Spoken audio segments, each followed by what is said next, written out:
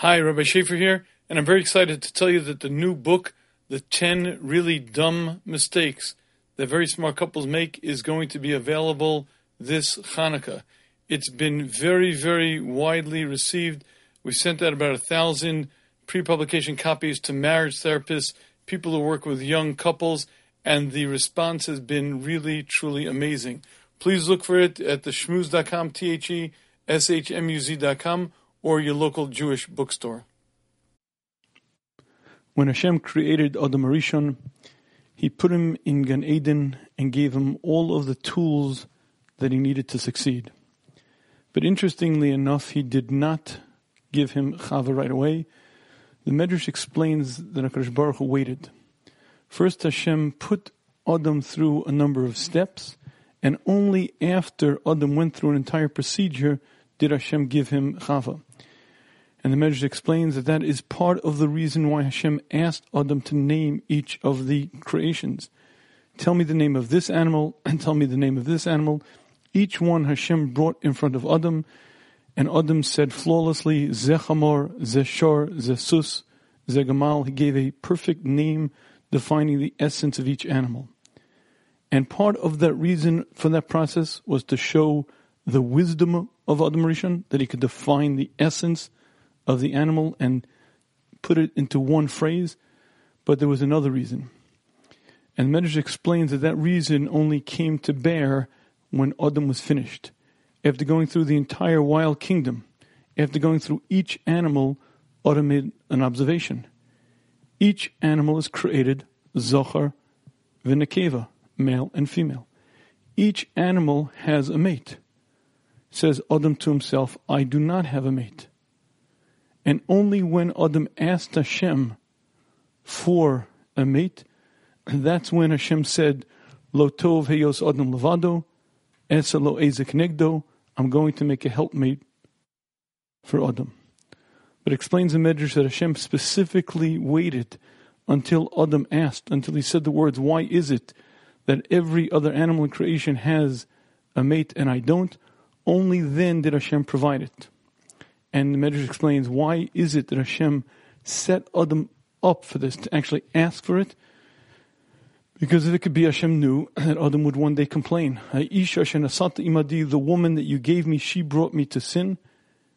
And Hashem recognized that Adam would not appreciate the woman that he gave her. And a process, a step to help Adam appreciate was to have him ask for it. I guess it's human nature that when you request something, when you ask for it, you recognize the need, and when you're given it, you appreciate it more. For that reason, Hashem waited till Adam to ask. Only when Adam asked did Hashem create this Chava. And that's a Medrash. And this Medrash is very, very difficult to understand. Because it could well be that you and I, if we don't recognize a need and we're given something, we don't appreciate it. Certainly, we'd understand it with a juvenile individual, a person who's not very mature. If they don't recognize a need, they don't appreciate what it is that they're given. But we're talking about Adam Rishon. When Adam opened his eyes, he was brilliant in understanding and perception that captured everything in his sight and recognized and understood it. This is the handcraft of Hashem with such wisdom that nothing in creation could parallel it. When the Malachim saw his wisdom, Bikshu lo Mashira, on a certain level, apparently they mistook him for Hashem. They wanted to say Kadosh, Kadosh, Kadosh, because his holiness, his purity, his wisdom was astonishing. He was not like man today. Before the Chet, Adam was in a league in and of himself, a totally different class, miles and miles above anything in creation. So why would he need this little trick? Adam, I'm going to wait for you to ask. When you ask, you appreciate it, but if not, you're not going to. This man is brilliant. This man is mature. This man is extremely sophisticated. And he knows that Hashem designed for him the perfect helpmate. Custom crafted, hand designed to meet his needs, exactly his needs. There's no other human being there. There's no possible mistaking, maybe I married the wrong one. Hashem custom crafted, hand designed the perfect helpmate. Why does Adam need to go through these steps of asking so he'll appreciate it, otherwise he won't appreciate it? It sounds very difficult to understand. And to answer this question and to put into perspective, I'd like to share with you a mashal. The Chovos HaLevavos gives us an interesting illustration. Imagine the following. Imagine a man who at 35 years of age loses his sight. And he has to relearn everything. He has to relearn how to walk, relearn how to navigate, relearn his entire existence. He puts much effort in and he rebuilds for himself a life, and he lives in an utter state of darkness for 10 years. Finally, at the end of those years, he hears about an operation, experimental, somewhat dangerous, but in theory they could reconnect his optic nerve. He consults with his Rav, he consults with other medical professionals. He sits with his family and he decides, I'm going to go ahead with it. The day of the operation, he's wheeled into the operating room. They put him under anesthetic, and for 10 hours, a long, difficult operation, and slowly, the anesthetic is beginning to wear off, and he begins to contemplate. When they pull off the bandages, he will now know how he will live the rest of his life, in utter blackness or with sight.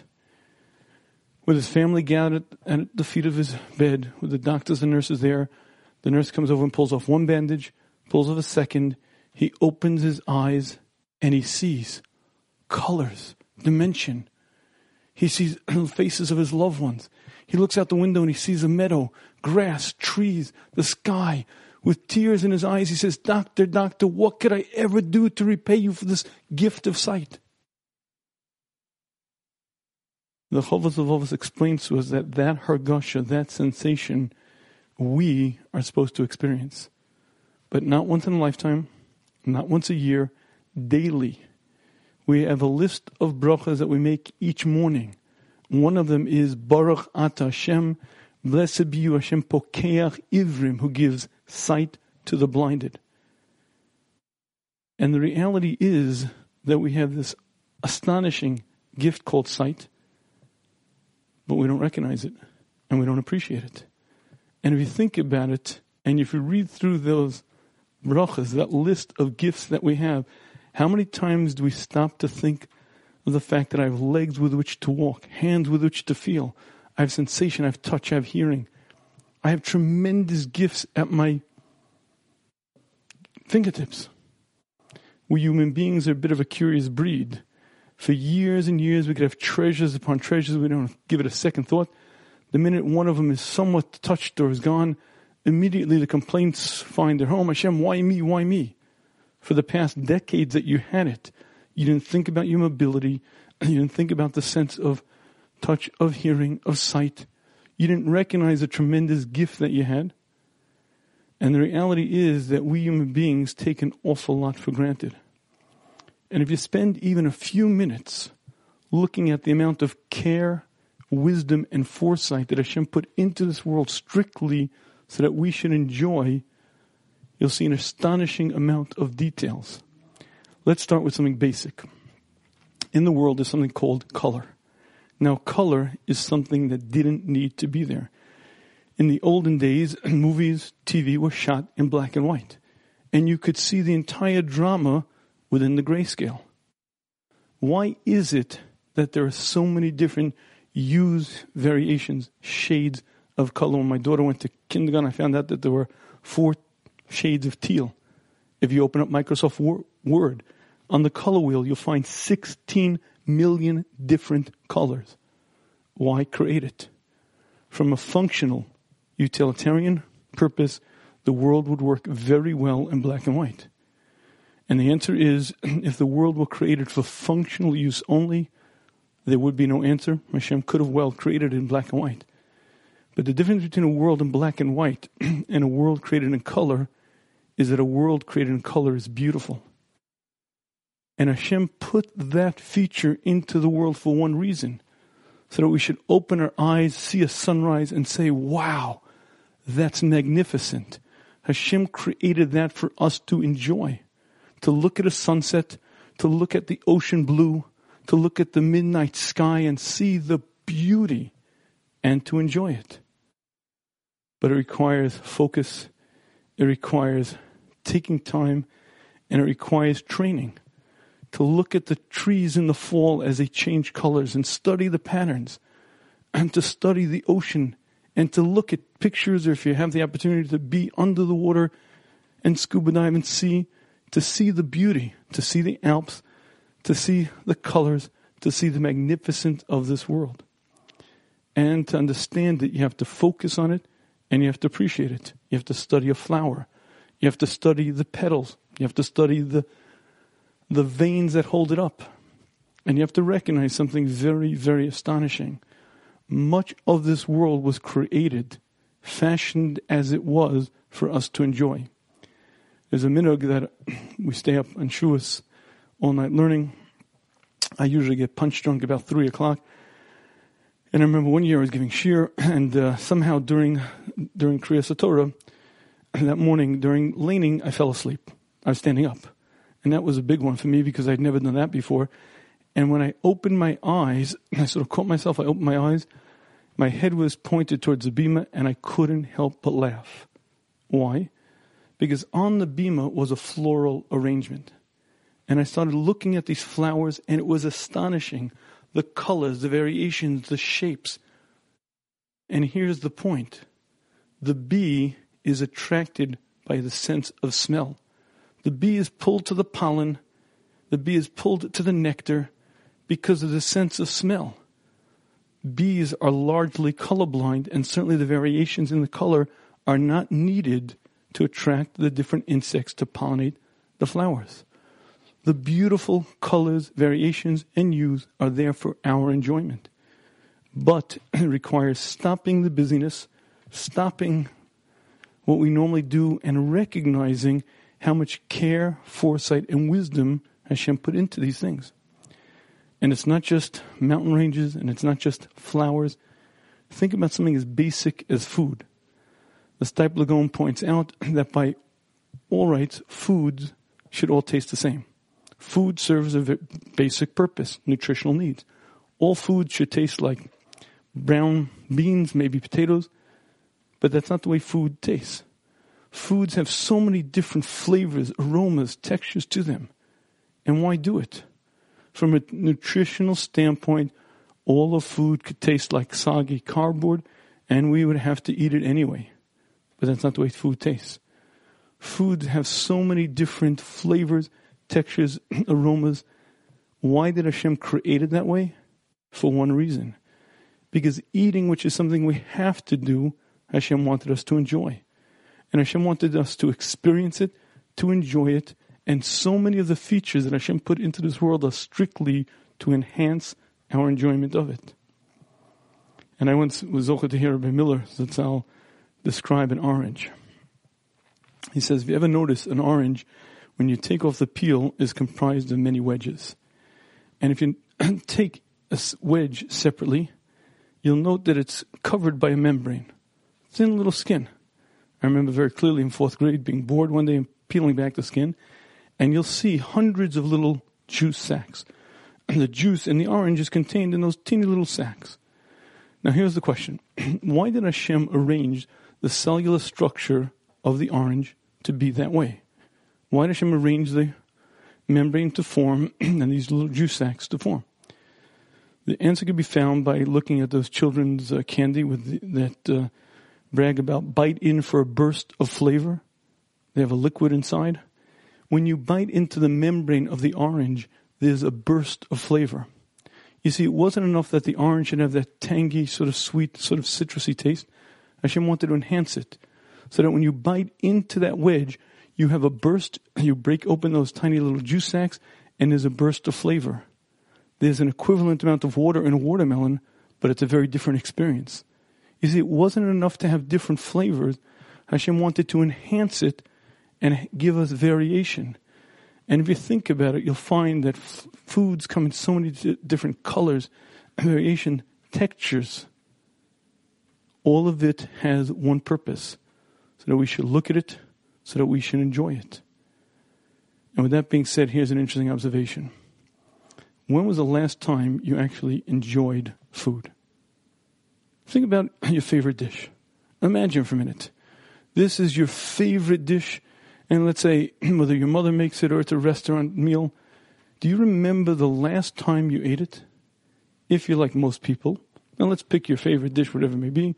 You waited and finally you were there, and the first bite was delicious. Wow. And the second bite, not too bad.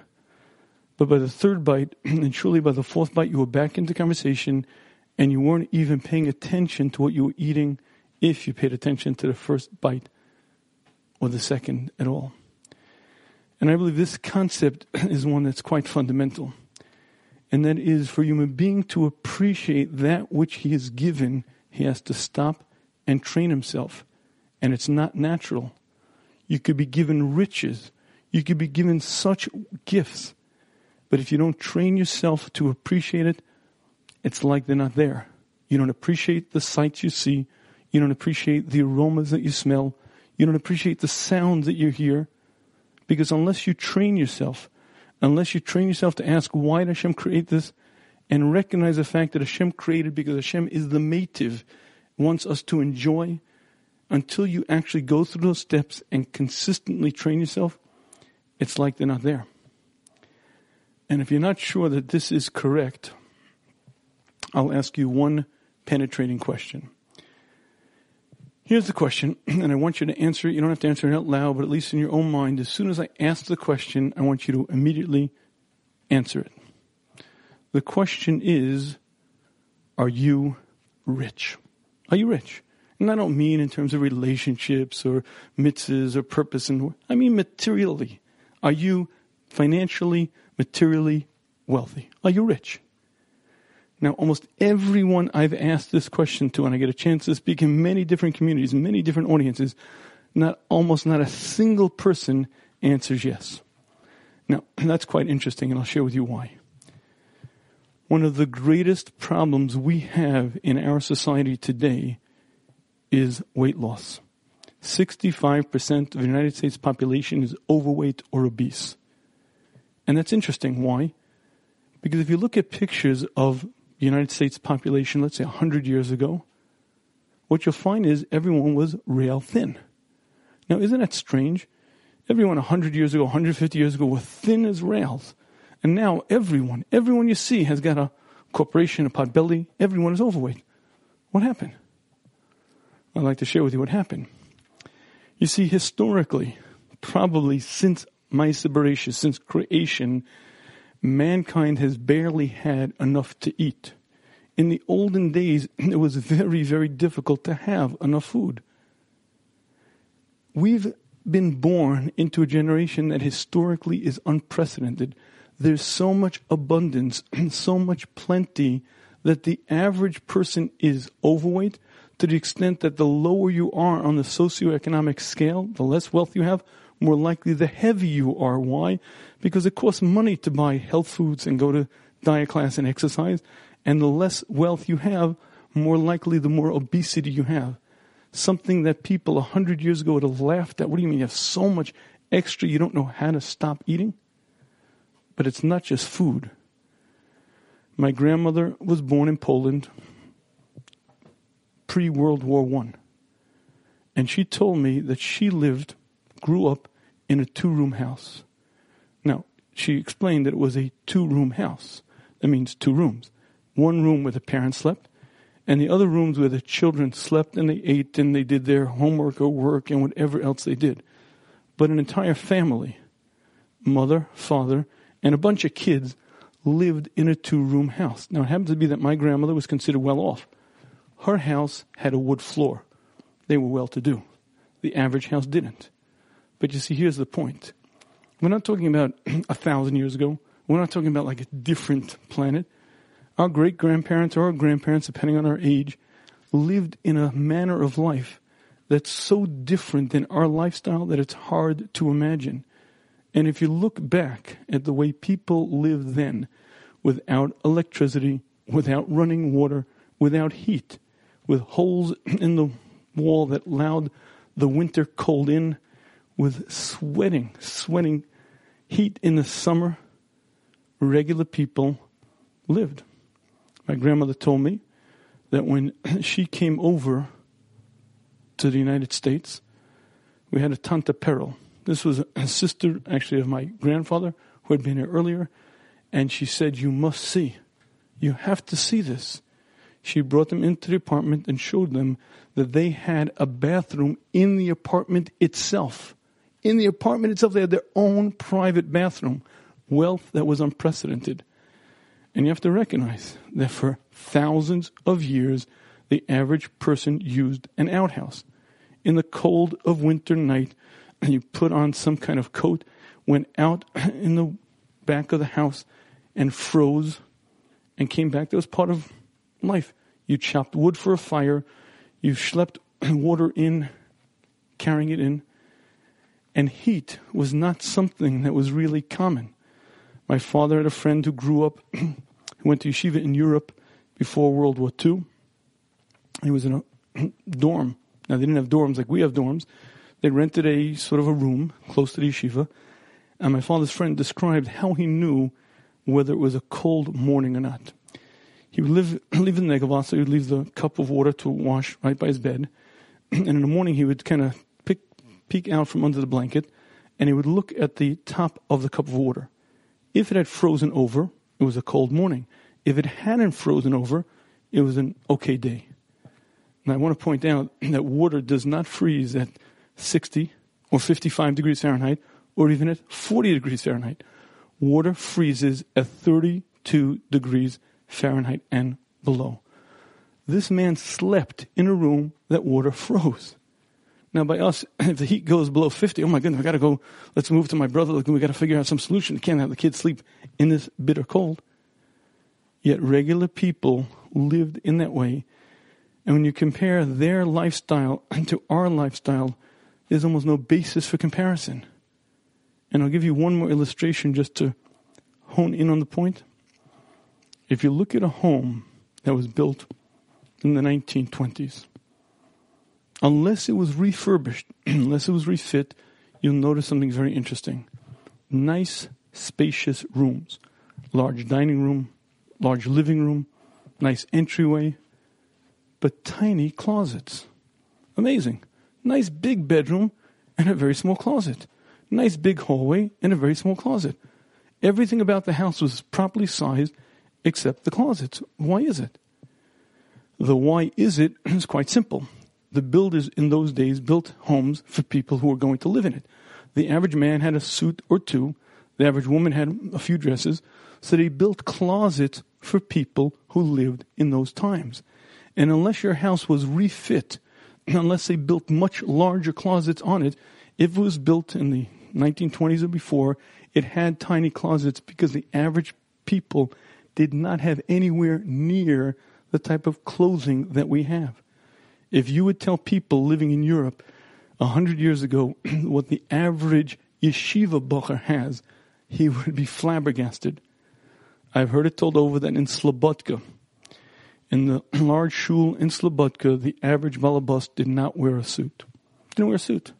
Maybe you think they were modern, they wore like sports jackets. Not exactly. I'll explain to you what happened. In those days, when you got married, you got a new suit. Now, a suit is where the pants and the jacket are made of the same material. And that suit you put on for your wedding and you wore Shabbos after Shabbos, Shabbos after Shabbos. You had your first kid, your second kid, your third kid, and you had the same suit. Well, after a while, you started patching the elbows, patch some more, and eventually the jacket got to a point where you couldn't patch it anymore. But the average person didn't have enough money for a whole new suit. So you got another part, either a new jacket to match the pants or new pants that sort of close to match the jacket. And the next suit that you got was when your daughter got married. But there are many years between your own wedding and your daughter's wedding, and the average person came to shul with a jacket and a pants that didn't exactly match. The abundance, the plenty, the wealth that we have is astonishing. Wardrobes and wardrobes. I know a woman who converted the third bedroom of her apartment to be a closet with a cleaner's rack that goes around to get to her dresses. The average person living in our world enjoys such wealth and abundance that any previous generation could not envision it, couldn't imagine it. My Rebbe, the Shiva Zatzal, grew up in the United States of America, and he told us when his shoes, when he wore a hole in the bottom of his shoe, he didn't have the chutzpah to ask his father for the quarter that it cost to sole it, because his father didn't have that kind of money. So he figured out a solution. He put a piece of cardboard. A piece of cardboard would protect his socks when he walked. The solution was great until he came to a puddle. Splash, gone was the cardboard. But the average person couldn't imagine what we take for granted. If you'd like to know our wealth, walk into Walmart. Walk into Walmart and see rows and rows and rows of abundance. And by and large, we could afford it. We have food on a table that would be Yehuda Hanassi could not imagine. He was so wealthy that he had winter fruit in the summer, summer fruit in the winter. In my pantry, I have fruit from Portugal and Chile, from China, from across the globe, and all times of the year. We have apples or watermelon or whatever we want. We enjoy wealth and convenience of unprecedented amount. Never in the course of history have there been people who are so wealthy. So let's come back to the question. Are you rich? Rich? Come on. I can barely afford my payments. Come on, I can barely afford my mortgage. Rich? Come on, rich. And in a sense, we're not rich until you train yourself to understand what wealth is. Wealth is plenty, abundance. Every one of us has such wealth. The food we eat, the clothing we wear, the cars we drive with a touch of the gas. 200 horsepower pulls me at lightning speed with such ease. I pull up to the pump, fill it up with gas, and we go. Built-in heating. Most of us have stereo systems in our car to enjoy music. Bach and Beethoven were hired by nobility. The only people who listened to such music were people of stature, people of wealth. The average person today enjoys luxuries that kings of yesteryear couldn't imagine. And the astonishing thing is that if you don't train yourself to appreciate it, you might as well not have it, because it's almost like it's not there. Me, rich, wealthy, come on. I barely stale bread and water. That's all I drink. And if you don't train yourself to appreciate the foods that you eat, you don't train yourself to appreciate the sights that you see, it might as well not be there. And part of the job of a person as he or she becomes more sophisticated, as they become more of an Eved Hashem, is to recognize the tremendous bracha, the tremendous things that Hashem put into the world strictly for us to enjoy. But this is the point. It doesn't come naturally. It's not instinctive. You could have hands, legs, you could have perfect mobility. You could have eyes that see in a distance and see colors, see movement. You could have ears that hear delicate sounds. And you could never appreciate it unless you train yourself. You could be eating the most delicious foods and not even recognize how wondrous they are unless you stop and train yourself. And I believe that's the answer for Adam Rishon. As brilliant, as sophisticated as Adam was, he needed training. Hashem wanted him to appreciate who this woman was. And it wasn't until he asked for her, because when you ask for something, you appreciate it more. And even still, it wasn't enough. Still, Adam complained, Ha'isha shenasata imadi, it's the woman's fault. And the moral of the story is quite plain. You could have all of the wealth, all of the gifts. If you don't train yourself actively, consistently to appreciate it, it's like it's not there. You won't recognize it. It might as well not be there. And I believe that this concept, while important in everything in life, and certainly important in terms of Simchas Achayim, and in terms of really recognizing the wonders of Hashem's creation, I think has a particular focal point vis-a-vis marriage. I'll explain to you what that is. Let me share with you a little joke. A balabos does very well, financially secure. He comes to the Rosh Hashiva and says, Baruch Hashem, I'm ready to support a son-in-law completely as long as he wants to learn. I want you to find me the best bacher in yeshiva. So the Rosh Hashiva sees who the balabos is, recognizes the offer, and looks for his best bacher. And after a few days, he calls up the balabos and says, yes, I have the best bacher in my yeshiva. Absolutely fantastic. They set up the shidduch, and this fellow shows up at the Baal Bas's door, picks up his daughter, drives to a lounge. From the moment this bocher picked the girl up, not a word is said. Silence. And the drive, not a word. And they get out of the car, not a word. They get into the lounge, nothing. They're sitting down, and finally the girl realizes that maybe he's shy. Maybe he's just really very uncomfortable. So she turns to him and she says, so tell me, do you have any siblings? He looks at her and says, I had a very rough day. She's a little taken aback, but listen, you got to try. So she tries another one. So tell me, in the summer, do your parents go up to a bungalow? He looks at her and goes, do we have a problem here? And she realizes something is amiss. After a few more moments, she says, could you take me home, please?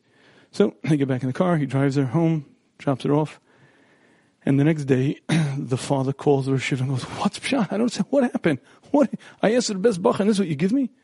So Shiva said, I'll tell you, I don't know. He is a fine bach. I don't know what happened. Let me call him in. I'll talk to him. And Shiva calls his bacher in and says, what's pshat? She asks his question. Don't talk. What's this all about? The bacher looks at Rosh Shiva and says, Rosh Shiva, I told you, I was very uncomfortable talking to girls. I don't know what to say. I asked you, Rebbe, how do I talk to a girl? He said, it's not a big deal. Just talk to the girl the way your father talks to your mother. So that's what I did. It's a joke, I hope. But here's the point. Do you ever notice that children could come from families where the husband and wife don't treat each other exactly the way we'd expect? And ironically, and almost astonishingly, they assume that their marriage is going to be so different, so uniquely different that it won't even compare to their parents' marriages. And, of course, when they begin, as chassan and kala, and even in the beginning of the marriage, it's nothing at all like their parents' marriage. But many a time, what happens is that the way it starts out is not the way it ends up. And after a year or 2 or 3 or even 4, it's a very, very different situation. And here's the question. It's so simple. The Rambam gave us the formula. He has to respect her more than himself and love her as he does himself. She has to treat him with honor exceedingly, as if he's a prince. It's such an easy formula. What so difficult? So as we spent a good amount of time pointing out, there is a very real difference between a marriage and any other relationship that a human being will have. A mother loves her child. There's a maternal instinct. It's natural. Within the mother is a deep-rooted love. And even if the son is a creep and a bum, and even if he turns out to be a gangster, there's still a natural love, because that's the way Hashem made the heart of a mother. And a husband and wife are supposed to be the closest relationship, the greatest bond of love, the closest, tightest attachment. But it requires work. And if you don't do the work, the opposite happens. And the work, as we pointed out, has 2 parts to it. The first part is building the bond, appreciating each other, learning to spend time romantically, spending time together talking, using the tools of physical intimacy, working on the relationship. You also have to stop the love leaks, those things that take away that sense of respect and sense of appreciation, the annoying habits, the angry outbursts, the selfish behaviors. And I'd like to share with you that there is another technique which might be as significant and maybe even more significant than any of the other ones. And I'll share with you what it is. The secret to all Shalom Bayis really is one point. If a woman feels cherished, if the wife feels that she's number one, that she comes first before anything, if she feels that she's held in the highest esteem by her husband, I guarantee that will be a happy home. If the husband doesn't feel that honored, if he doesn't feel that, it won't matter as much. It all focuses on the woman. And why? Because the woman is tovei of the relationship, the woman needs the relationship, the woman demands it, and the woman is the relationship manager. And if she's happy in the marriage will be happy. And you may say to me, oh, so it's obvious. I get it. It's all the guy's fault, right? Listen, if all you need is for the woman to feel cherished, so all that has to happen is the guys have to make sure that their wives feel cherished and held in high esteem. So it's obviously all the guy's fault. And that might be true, except that very often women make it difficult for their husband to hold them in high esteem. They make it difficult for their husband to cherish them. And the reality is that there has to be a very real respect one for the other and a very real appreciation one for the other. And if a wife makes it difficult for a husband to appreciate her because she's critical, or she nags, or she complains, or she's constantly fixing him, or doing the various things that a woman might by mistake do in her marriage, what's going to happen is she's going to make it very, very difficult for him to appreciate her, for him to cherish her, for him to treat her with the regard that she should be treated. And the responsibility is on the wife, and it's on the husband. And here is one of the keys that begin the whole process. Imagine you're a woman, and imagine you're the wife of Rabbi Yehuda HaNasi. Tremendous Talmid Chacham, the one who writes the Mishnayos. He's the Rabban Shel Kol Bnei Gadol. He's literally the Gadol Hador. He's also phenomenally wealthy. He's the Nasi. All issues of the clients will come to his doorstep. You live in a palace with servants and every imaginable opportunity of wealth is right there. Here's the question. How would you treat your husband? Oh my goodness, my husband, my husband, Rabbi Yehuda Nasi. I guarantee you would treat your husband with tremendous regard. I guarantee you would speak to him in a very, very real, honorable way. You wouldn't carp, you wouldn't complain, you wouldn't nag, you wouldn't constantly be having issues. And you see, that's the point. Each spouse has to work on appreciating the other.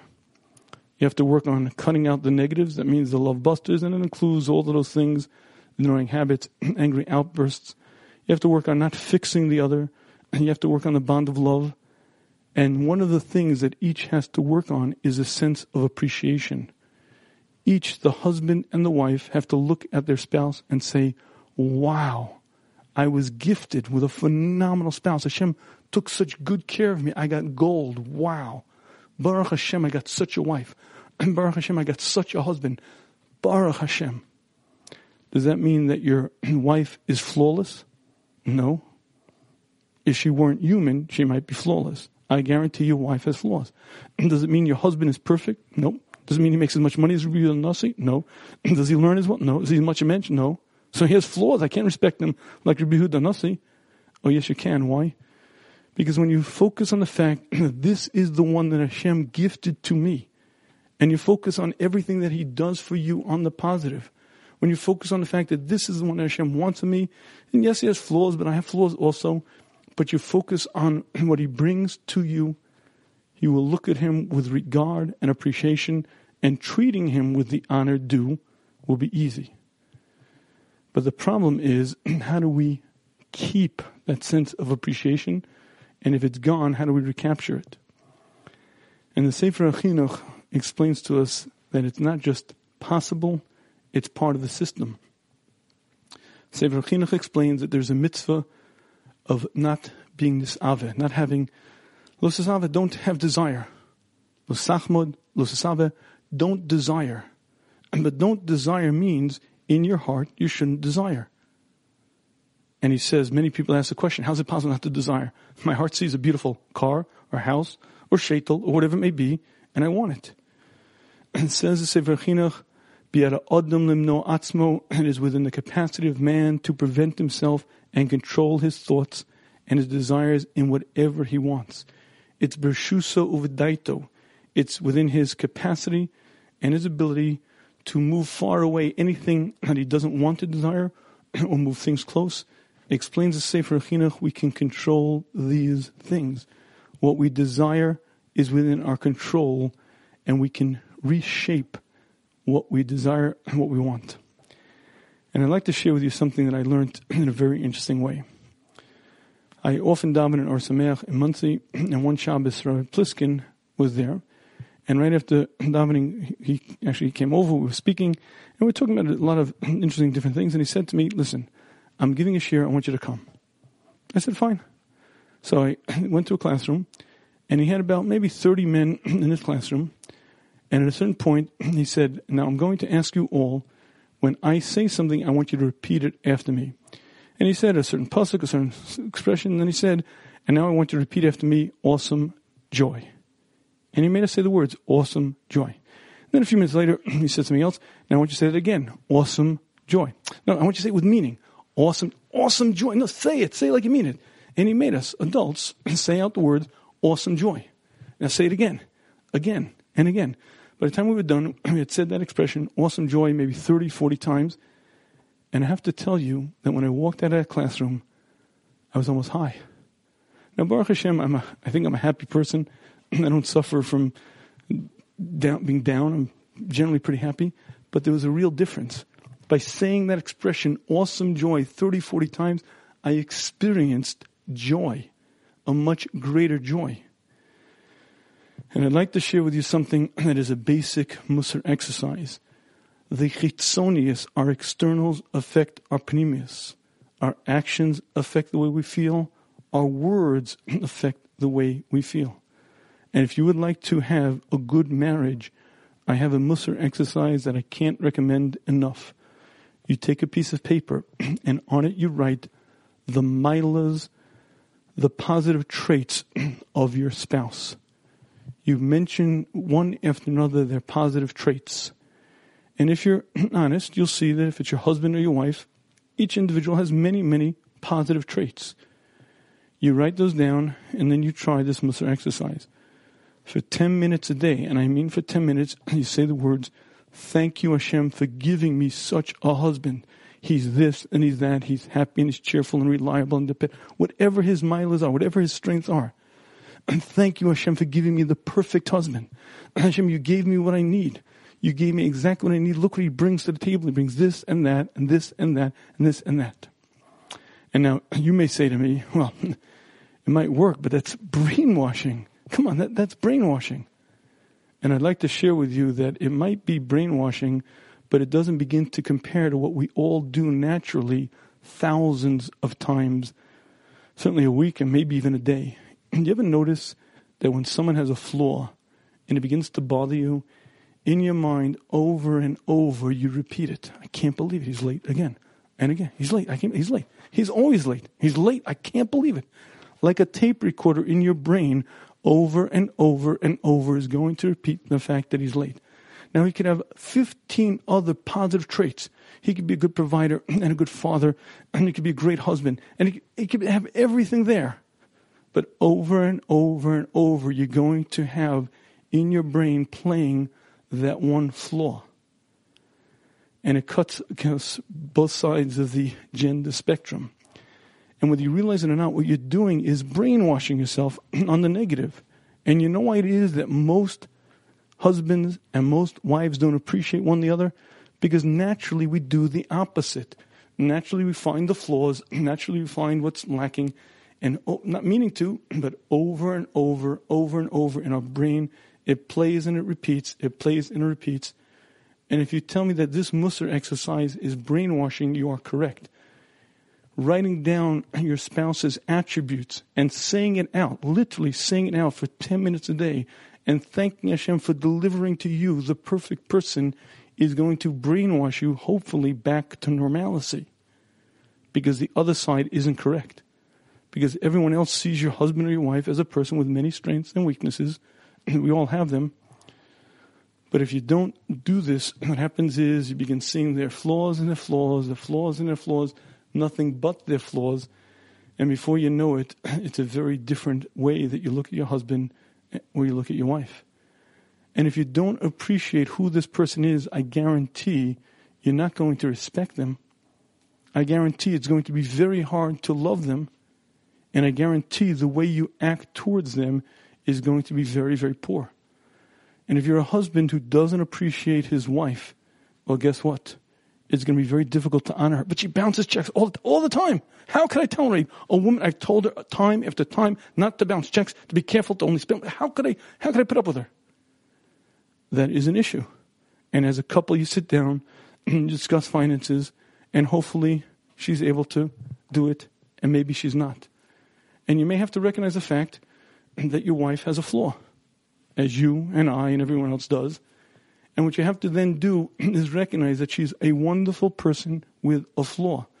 And you have to focus on her milas, every trait that she has, everything that she brings to the table, everything that she does for you.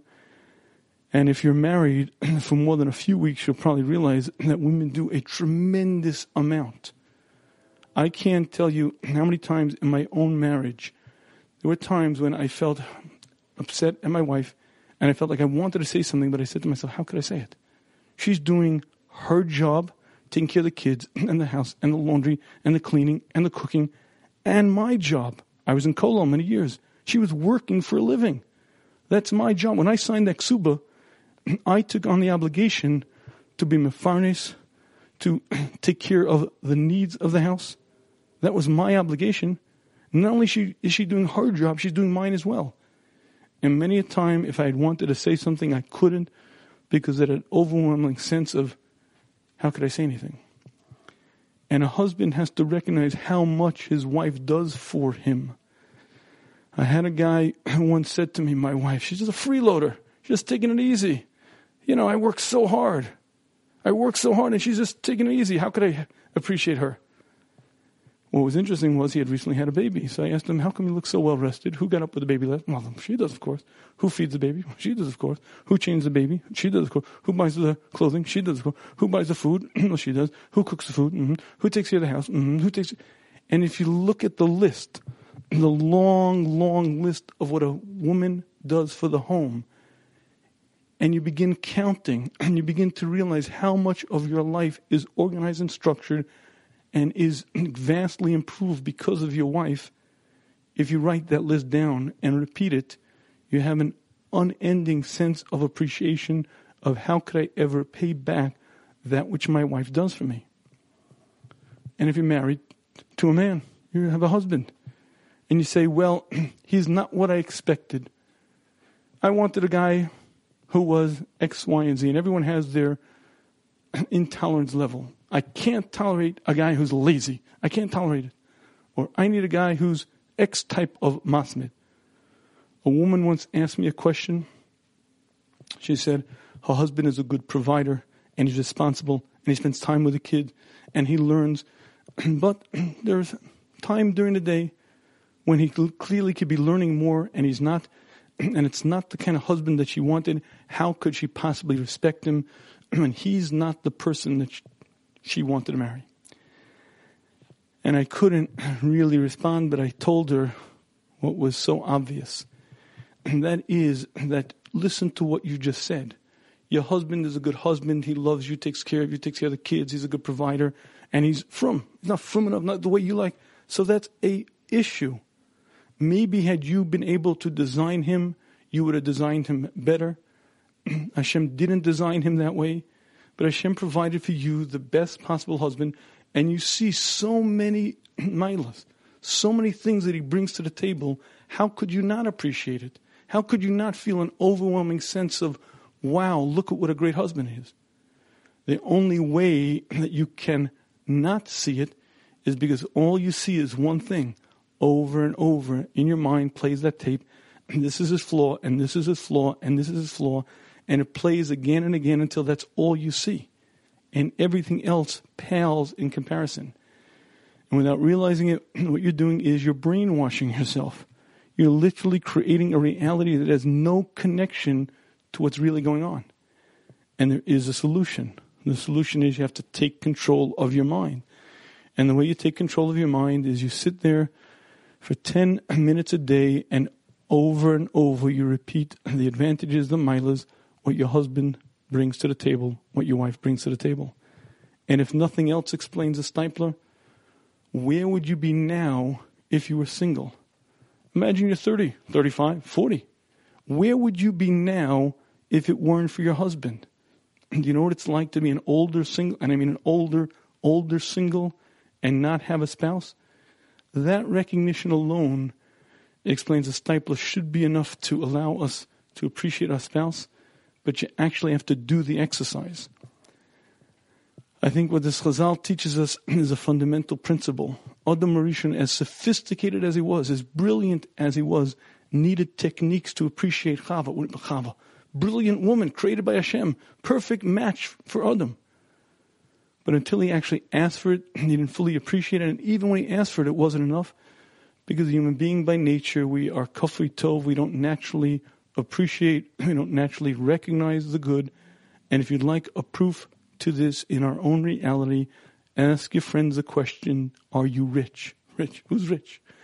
And then recount the wealth that we have at our fingertips, the luxuries, the abundance, the plenty. I don't know a person my age or younger who ever went to bed hungry. And I don't mean hungry because, oh, mom, meatloaf again. I don't know a person my age or younger who ever didn't have enough food to eat. And yet historically, that was part of life. You ever hear the expression, we'll just have to tighten our belt buckles? You had to tighten your belt buckles because you had to do without food for whatever time period it was. And you lost weight. We don't even know what that means. The wealth, the ashiras that we have, but we don't appreciate it. We have eyes with which to see, hands with which to feel. We have sights, we have colors, we have textures, we have aroma, delicious foods. And unless you train yourself, you don't see it, you don't feel it. And you can have the most perfect, God-given spouse, handcrafted, custom designed for you, and you don't even see it, and you don't even recognize it. All you do is carp and complain. And of course you complain because look at his flaws. Look at what's wrong with her. Look, how could I appreciate that? And unless you take control of your mind, unless you can take control of your thoughts, you'll never be happy with him or with her, because guess what? He's a human being, and that means he has flaws. She's a human being, and that means she has flaws. And if you need the perfect husband or the perfect wife to be happy, give up being married, because those people have not been invented yet. And your husband will have flaws. There will be things that are lacking in him, and each person has their own package, and there will be things wrong with your wife. And if you'd like to be happily married, what you have to do is you have to train yourself not to do that which we naturally do. You have to train yourself to ignore the flaws. You have to focus on all of the milas, and you have to say them again and again till they become habitual to you. And I have one more exercise that is certainly, if you're having shalom bayis problems, I highly recommend. If you're ever in a situation where you're having shalom bayis problems, and even if you're not, it's a fine exercise, I highly recommend something that I read in a sefer that a older Rav suggested, and he says that he found that it was a panacea for many, many shalom bayis problems that were intractable, could not be helped. This was the Yeshua. He'd recommend to the husband and recommend to the wife each to daven for their spouse's success. That means the husband, after he's finished davening in the morning, for 10 minutes, with his tefillin still on, he should say the words, Hashem, please help my wife. She needs help with this and that, and today she's going through this and that. Please, Hashem, please help her. And he should ask for everything that she needs and daven for her success in every area for a full 10 minutes.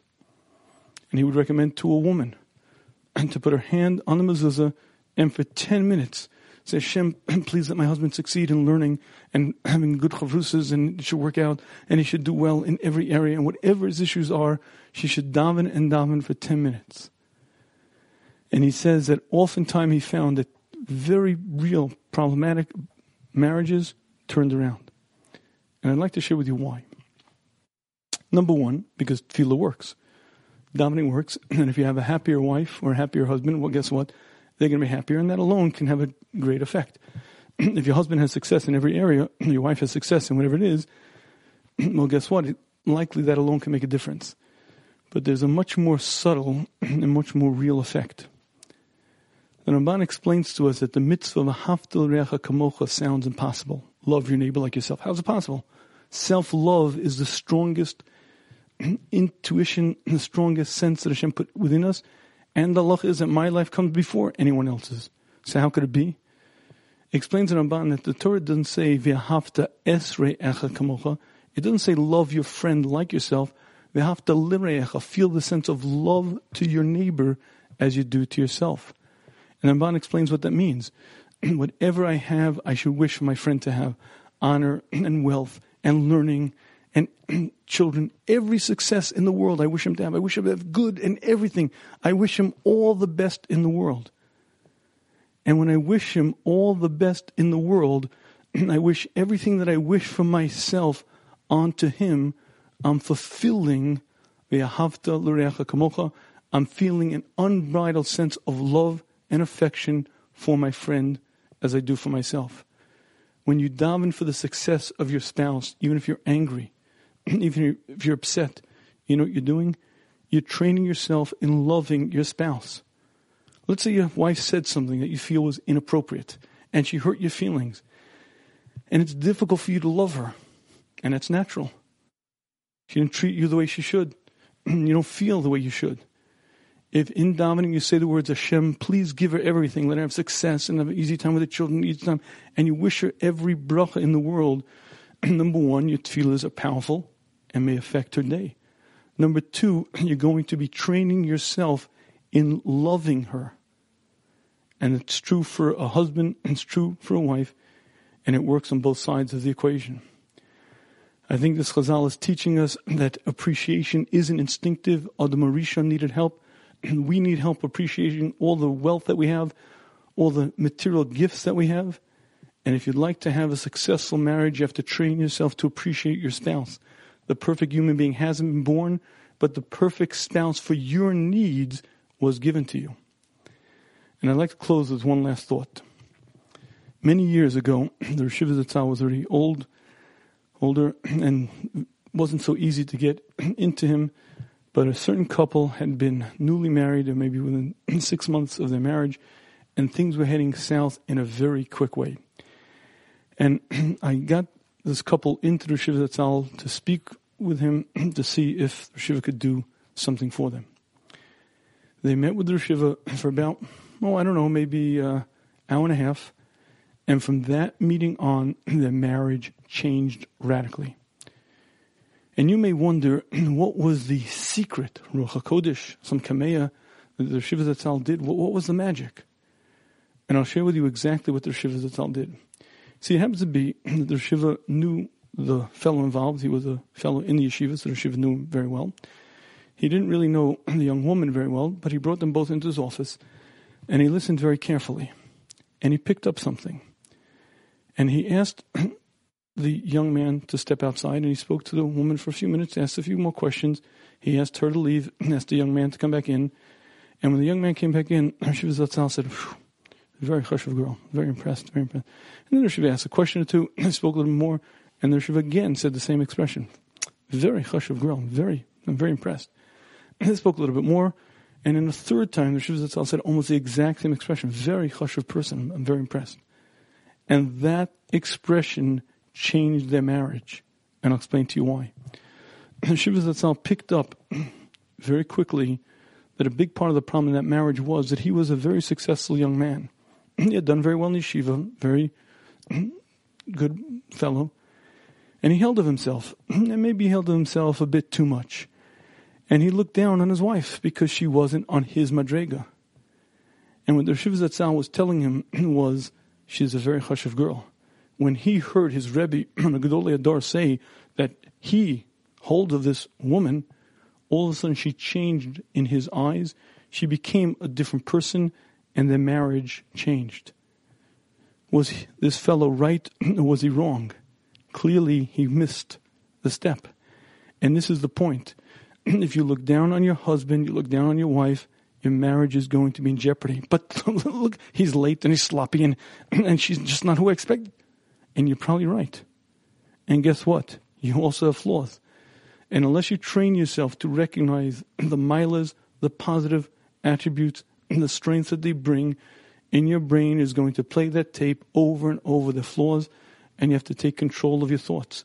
If you do that, you appreciate your spouse, you recognize their strength, you treat them with the respect due because you appreciate them, and your marriage flourishes and succeeds. And if not, it ends up the way unfortunately, many marriages do. Hashem grant us the wisdom, understanding, ability to put this into practice.